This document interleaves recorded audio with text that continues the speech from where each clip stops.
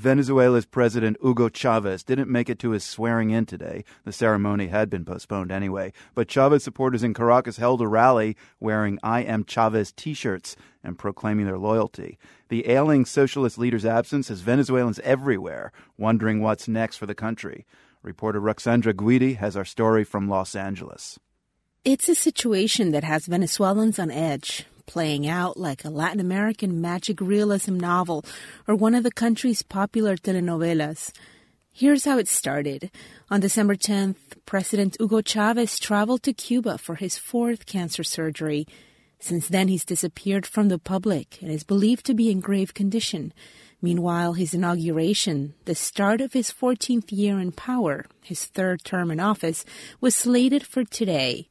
The presidents of Uruguay and Bolivia say they'll be there, but Chávez, he won't show.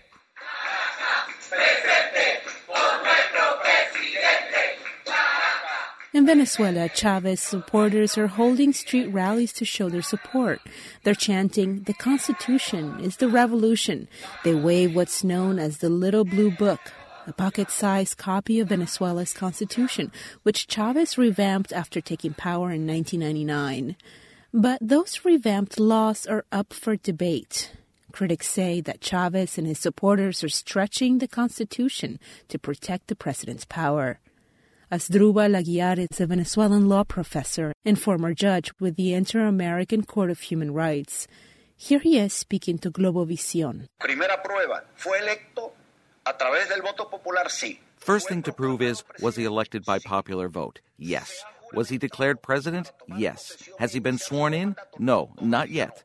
So if this doesn't happen on January 10th, we need to revise the constitutions of 1961, 1952, 1947, 1936. We must check all of our constitutions. To Venezuelans in the United States, it can look confusing. No se está creando realmente un clima de institución.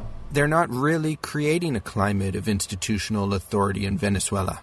Otto Schuren is an advertising executive in Los Angeles who left Venezuela for a better job here 11 years ago, just after the 2002 failed coup attempt against Chávez. He keeps up with the news back home through friends, family, and Venezuelan papers online. Por ejemplo, ahora que está el presidente con el estado de salud que está... Now that Chávez is sick, it's even more obvious. We have a constitution, but now he's asked for an extension and was granted one. So then why do we even have a constitution? Schuren is disheartened. Venezuela's rule of law is vanishing, he says, and he wonders what happens after January 10th. What if Chávez still can't return? Will there be new elections? Meantime, in Venezuela, Chávez's political rivals are fueling concerns. Enrique Capriles Radonsky, who lost to Chávez in October's elections, worries about the military's role in a political transition. Chávez is a former colonel, close to the military, and so is Diosdado Cabello, who leads Venezuela's Congress and would assume power if Chávez can't.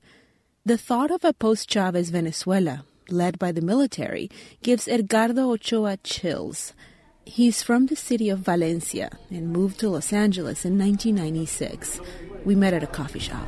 I don't see what's going to happen in the next month or two.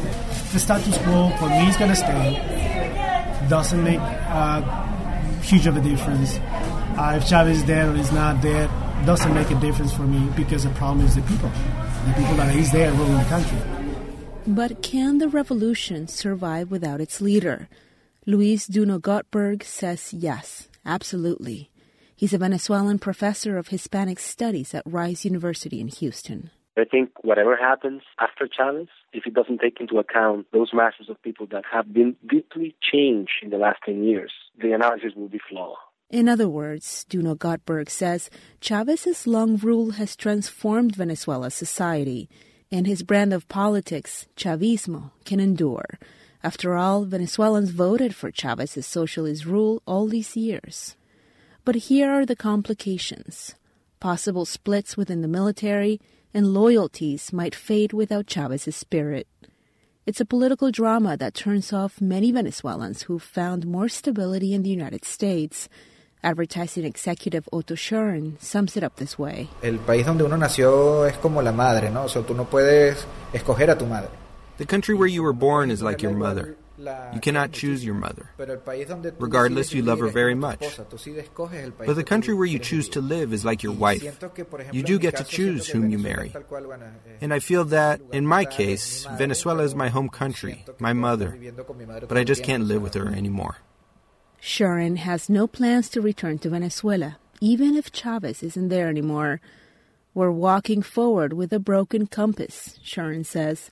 He adds, it'll take a lot more than new presidential elections for Venezuela to find the political path that feels right to him again. For The World, I'm Ruxandra Guidi, Los Angeles.